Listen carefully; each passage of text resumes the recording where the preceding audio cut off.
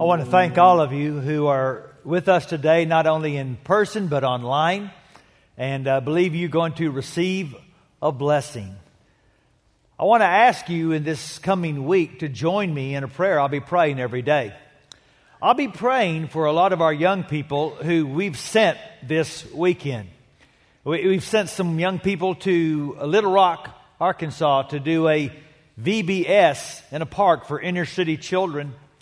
We're sending young people from all three of our campuses, West Fort Worth, South Lake, and North Richland Hills, to Moore, Oklahoma, to help in the recovery from the devastation of the horrible tornado.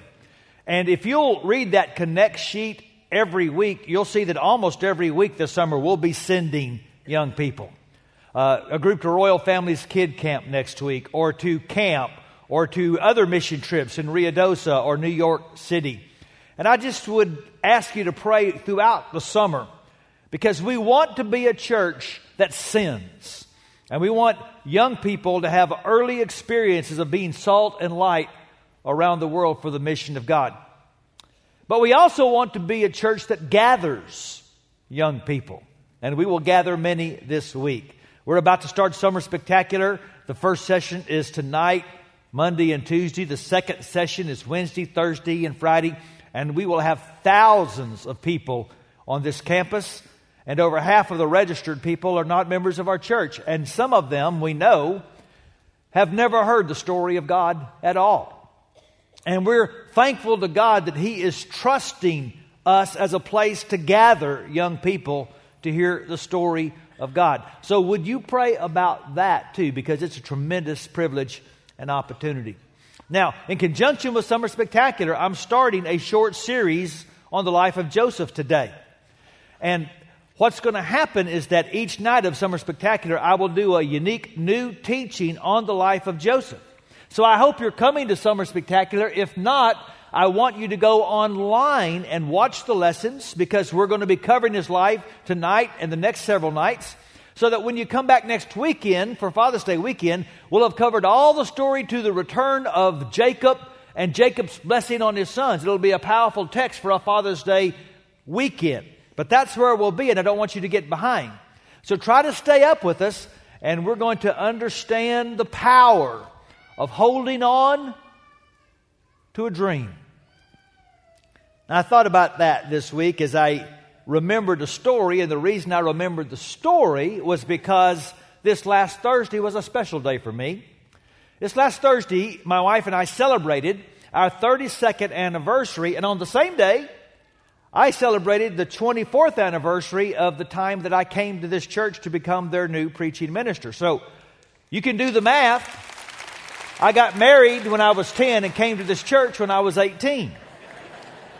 And it's been quite a ride. Now, my wife, when it comes to things like anniversary gifts and Valentine's Day, she is very low maintenance, which I'm so thankful for, because I'm a clod at those things. But I'm remembering a story of a couple, and it's their anniversary. And at breakfast, she says to her husband, "I had a dream last night. I had a dream that tonight for our anniversary, I was going to get an expensive diamond necklace. What could be the meaning of that dream?" And he smiled and said, "I bet tonight you find out." And so that night at supper, he handed a gift across the table. It was wrapped quite extravagantly. And as she unwrapped it and she lifted the lid, inside was a box. And in the box was a book. And the book said, "The Meaning of Dreams." The story of Joseph hinges on the meaning of a dream. And maybe that's why he gets more space in Genesis than anybody else. 13 chapters devoted to Joseph. He gets more space in the Old Testament than everybody except Moses and David. Because the Holy Spirit deemed it important to know about the boy that dreamed. So let's meet him, chapter 37 of Genesis, starting in verse 2. Joseph, a young man of 17, was tending the flocks with his brothers, the sons of Bilhah, the sons of Zilpah, his father's wives. and he brought their father a bad report about them. Now, Israel loved Joseph more than any of his other sons, because he had been born to him in his old age. And he made a richly ornamented robe for him. When his brothers saw that their father loved him more than any of them, they hated him. Listen for that phrase. And they could not speak a kind word to him. Joseph had a dream. And when he told it to his brothers, they hated him all the more. He said to them, listen to this dream I had. We were binding sheaves of grain out in the field when suddenly my sheaf rose up and stood upright while your sheaves gathered around mine and bowed down to it. His brother said to him, do you intend to reign over us? Will you actually rule us? And they hated him all the more because of his dream and what he had said. And then he had another dream. And he told it to his brothers. Listen, he said, I had another dream. And this time the sun and moon and 11 stars were bowing down to me. When he told his father as well as his brothers, his father rebuked him and said, what is this dream you had? Will your mother and I and your brothers actually come and bow down to the ground before you? His brothers were jealous of him, but his father kept the matter in mind. Now, we are reading about the most important family in the history of the world. That's a pretty bold statement. And if you don't believe the Bible is the Word of God, I just want you to hang with me. But if you do believe the Bible is actually the Word of the living God, then what I said was true. This is the most important family in the history of the world. And what God does in this family consistently is refuse to play by the rules when it comes to leadership.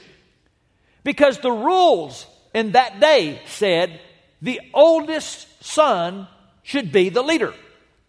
Now, I am an oldest son, and that's a good rule as far as I'm concerned. But God is constantly tossing that rule aside all through the Old Testament. Moses was not the oldest son, but he was the leader. David was not the oldest son. He was the leader. In fact, Joseph's daddy, Jacob, was not the oldest son, but he was the one God chose. And God sovereignly chose Joseph to play the key role in the next chapter of the most important family in the history of the world. And he did it through dreams. Joseph had a dream that he and his brothers were out in the field and they were gathering sheaves of grain, and his sheaf stood up and theirs bowed down. And it doesn't take a genius to interpret the meaning of that dream. And then he had another dream that this time the stars and the sun and moon, representing his parents, bowed down to him. Now, dreams don't mean much in our culture. If I have a dream, it probably just means I had Mexican food for supper. But in their culture, dreams were messages from God. Remember Daddy Jacob out at Bethel, goes to sleep one night in the field, head on a rock, and he has a dream.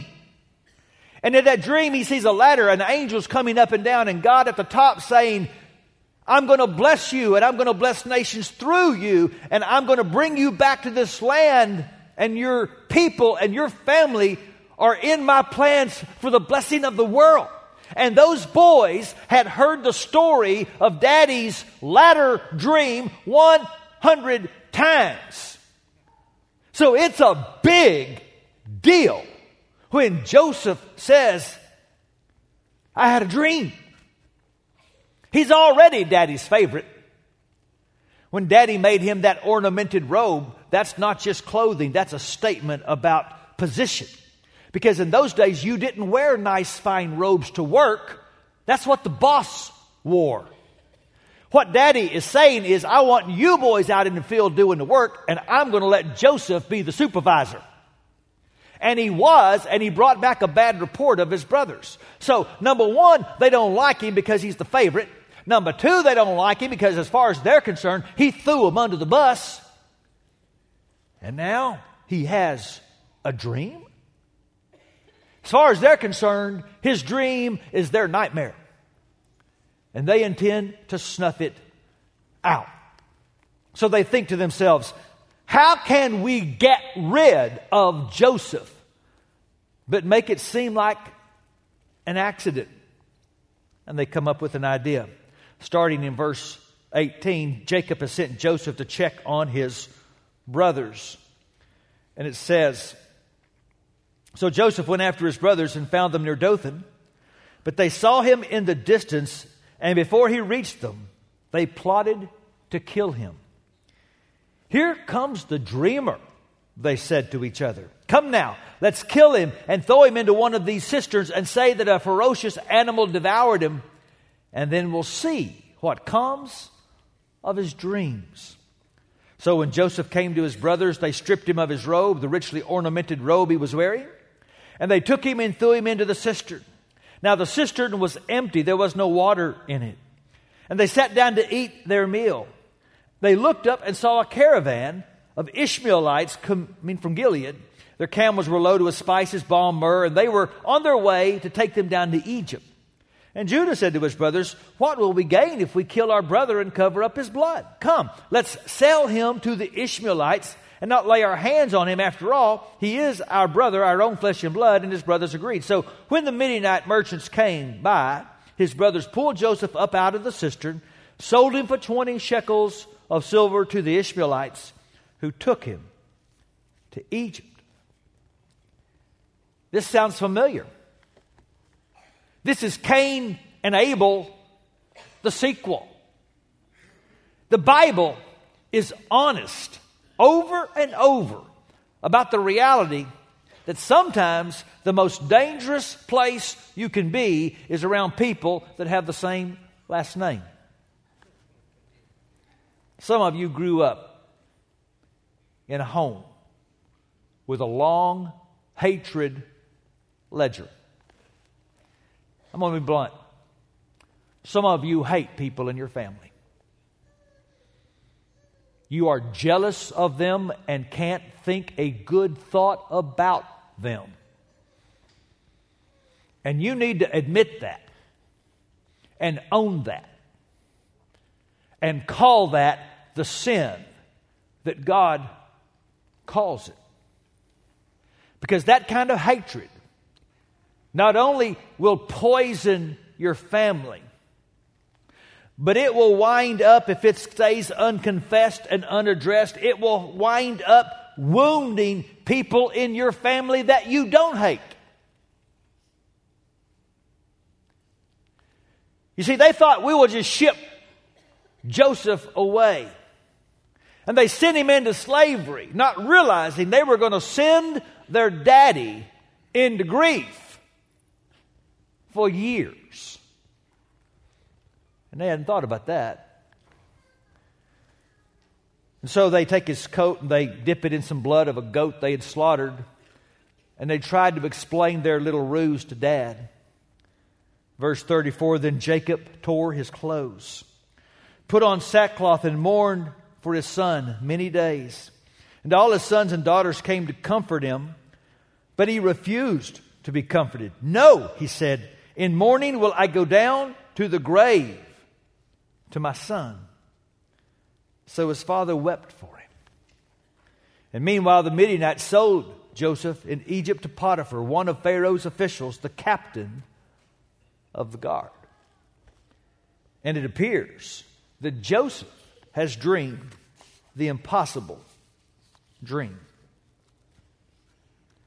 And so why does the Bible focus so much on Joseph? It's because Joseph focuses so much on God. His story is going to remind us that life is hard.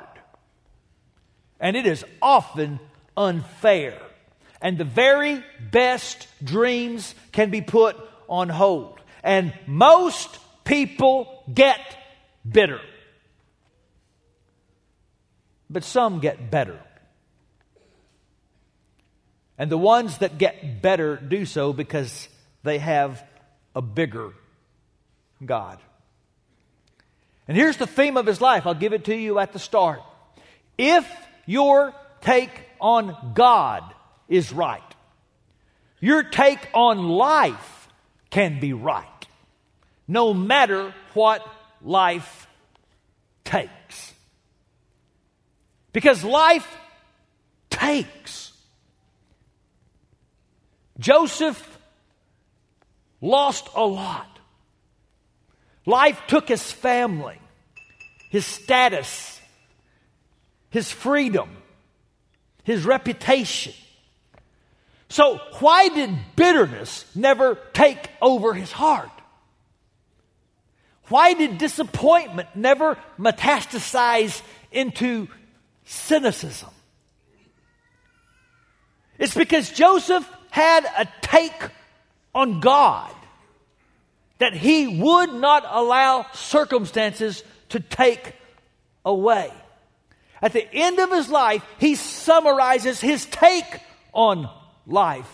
In chapter 50, verse 20 of Genesis, he says to his brothers, "You intended to harm me, but God intended it for good to accomplish what is now being done, the saving of many lives." And over, when life would throw curveballs Joseph's way, he would just remember those two words, but God. That's why he could hold on to the impossible dream. But God. His God was not just sovereign some of the time in some of the places in the world. He was sovereign over everything that was threatening to take that dream under. You intended it for evil, but God intended. And that word intend comes from a Hebrew word that means weave. Joseph said, "My God is the original dream weaver. And he can take everything you intend and life intends. He can take what life takes. And he can weave it into a story that keeps the dream alive." That was his take. And that's why resentment and bitterness never took root in his heart.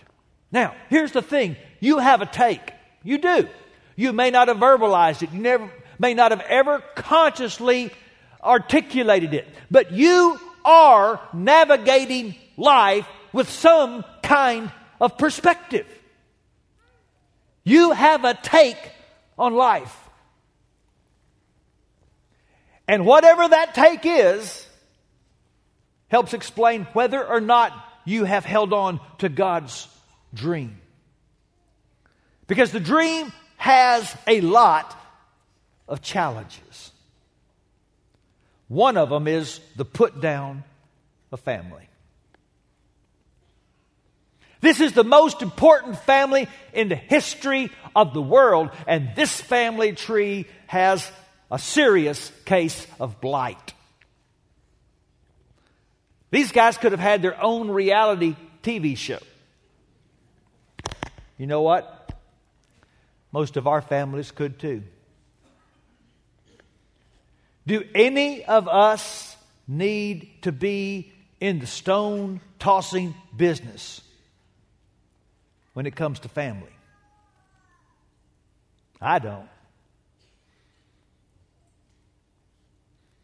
On both sides of my family, there's alcoholism, drug addiction, divorce, imprisonment, abuse.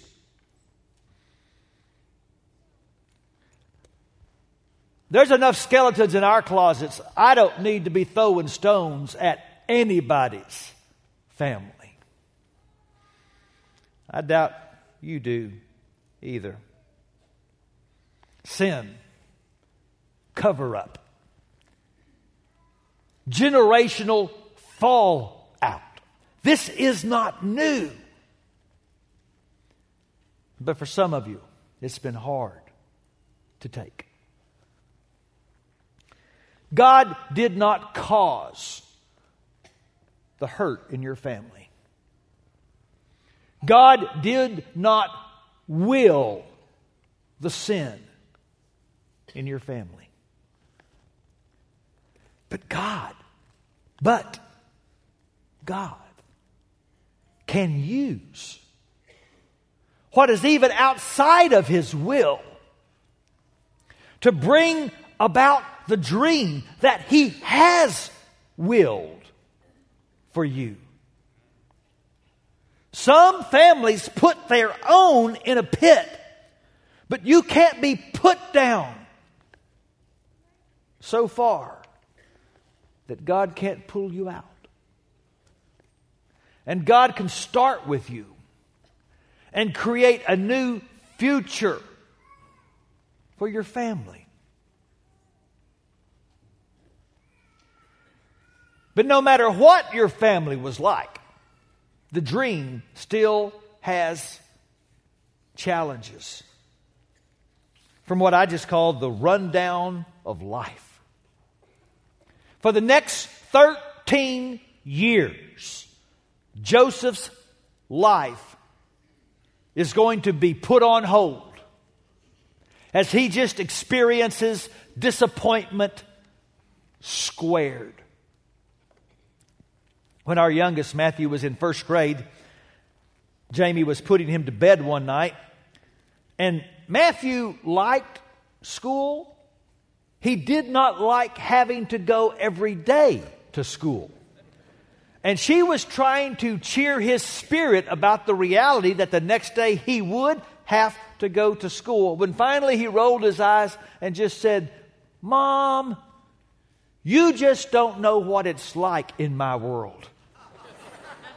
Well, actually, he spoke some truth. You don't know what it's like in my world. There are some chapters in my story that you don't want in yours. And there are some chapters in your story that would break my heart if I knew them. Life is hard. And it takes faith to deal with all that life takes. Paul put it this way: we have troubles all around us, but we're not defeated. We do not know what to do, but we do not give up the hope of living. We're persecuted, but God does not leave us. We're hurt sometimes, but we're not destroyed. He's got the same take as Joseph. Life is hard, but God. Because here's the deal. You have a take on life. It's probably one of two. Either you're saying, here's my junk and here's my stuff and here's all the mess I've dealt with, and because of that, this is how I look at God. Or, here's my God, here's what I know of Him, here's what I believe about Him, and because of that, here's how I look at my circumstances. You've got to take on life. And Joseph's take was that God's with me. I have not lost His presence and His plan and His dream, even when it looks like I've lost everything else. And the increase of difficulty didn't decrease his confidence in God. He held on to that dream. Even when it felt like sometimes God had let go of him. Because maybe the dream's biggest challenge is what I call the letdown of faith. Joseph, if anyone did, had reasons to argue that sometimes faith just doesn't deliver. Because over and over, he does the right thing and gets done wrong. He tells the truth. And all he got was betrayal. When he's tempted sexually, he chooses purity. And all that got him was prison. And in prison, he is kind and does the right thing to guys who deserve to be there when he does it. And all it got him was being forgotten.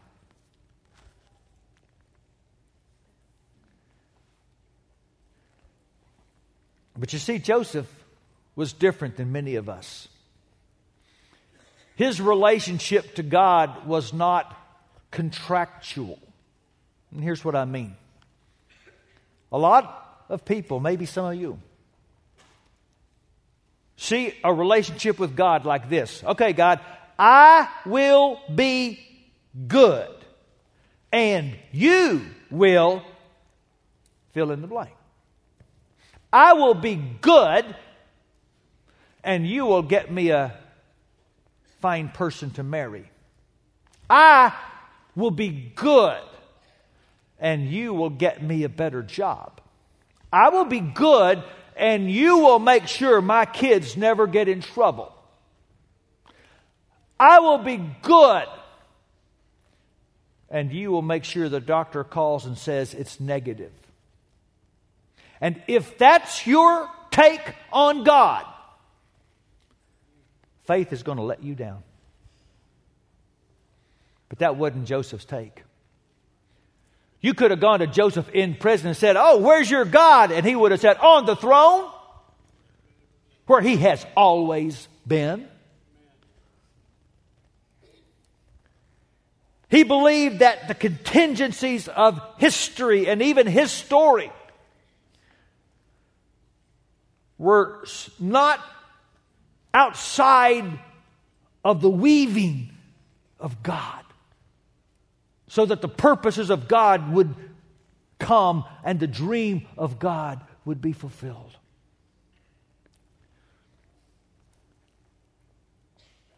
There's a verse I have a love-hate relationship with in Isaiah. God says, "When you pass through the waters, I will be with you. When you pass through the rivers, they'll not sweep over you. When you walk through the fire, you'll not be burned. The flames will not set you ablaze. For I am the Lord your God, the Holy One of Israel, your Savior." And I love that God is my Savior. But why does he keep having to use the word through? Why does God love the word through? Why can't it say, "And when you come to the floods, I will take you around it. And when you come to the fire, we'll turn around and go the other way"? Why do we keep having to go through it? But you see, Joseph's take was, God can weave flood and flame into a masterpiece for me. Let me introduce you to a modern day Joseph. Her name is Christine Kane. She's from Australia, but she's gone all over the world fighting the sex slave industry, meeting presidents and parliaments, standing up to organized crime. How did she get there? When she was 30 years old, she found out that she'd been adopted. She never knew. She learned about her biological parents that her mother was from Greece. All she had was a first name. On the box it said father's name, it just said unknown. And on the box that said her name, it just read unnamed. She was birth number 2508. Literally, she was just a number. But she was adopted into a loving family, right? Wrong. For 12 years, she was sexually abused,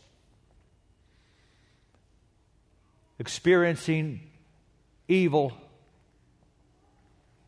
horrific evil that no child should ever have to learn about. Every reason to be bitter, cynical. But she's not. Because somehow in those years she found the Lord. And she found a life verse from Isaiah 49:1. You knit me in my mother's womb. And even before I was born, you knew my name. And her take was, God has always known me. God has always had a name for me. So God put on her heart a dream to do all she could to rescue girls from what she had been through. And she has saved hundreds of girls around the world. And what the enemy intended for evil, God has turned into the good and the saving of many lives. Because she had the right take. Now here's the deal. Right now, either you are in a pit or you're about to be in a pit. Or you just got out of a pit. That's called life. But here's a good thing about pits. They force you to look up. You don't get to choose most of your circumstances. You always get to choose your take on them. And Joseph's take was that my God is not idle, even when life forces me to be. So I have a question for you. Will I hold on to God when it seems my life is on hold? Because God's not going to give up on His dream for you. Because it's the same dream He had for Joseph. That your life would result in the saving of many lives. That your life would be a blessing to many people, including those not yet born. That your life will leave a wake behind. And the world will be better and people will be saved because you held on to God's dream. So don't let go. Even when it seems impossible. Hear the word of the Lord. I'm the Lord your God, who takes hold of your right hand and says to you, do not fear, I will help you. Life is hard, but God. So don't get bitter. Get better. Because I promise you're going to like how the story ends. So I'm asking God now, in Jesus' name I'm asking, that you open up the heart of every person that needs this word today. There are people listening to me right now, and they are angry at people they need to be loving.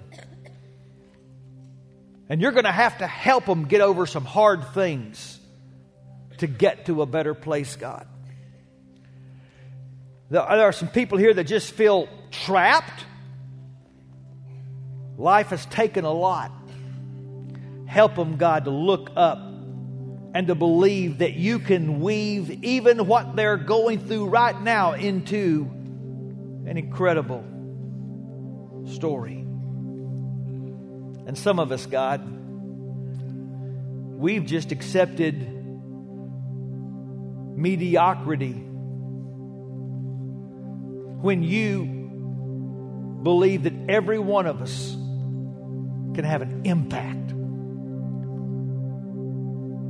And so give us a renewed capacity to dream of the difference one single sold out life can make. Because we believe that if we hold on, God, it will honor Christ and save many lives. So for His glory, we ask this. Amen. So please stand. Our prayer teams are going to be down front. Many have come this weekend just saying, pray for me. I don't want to stay where I am. Some have come and said, I want to accept Christ. I want to be baptized. I want to start a new and better future. Let God finish this story. Please come.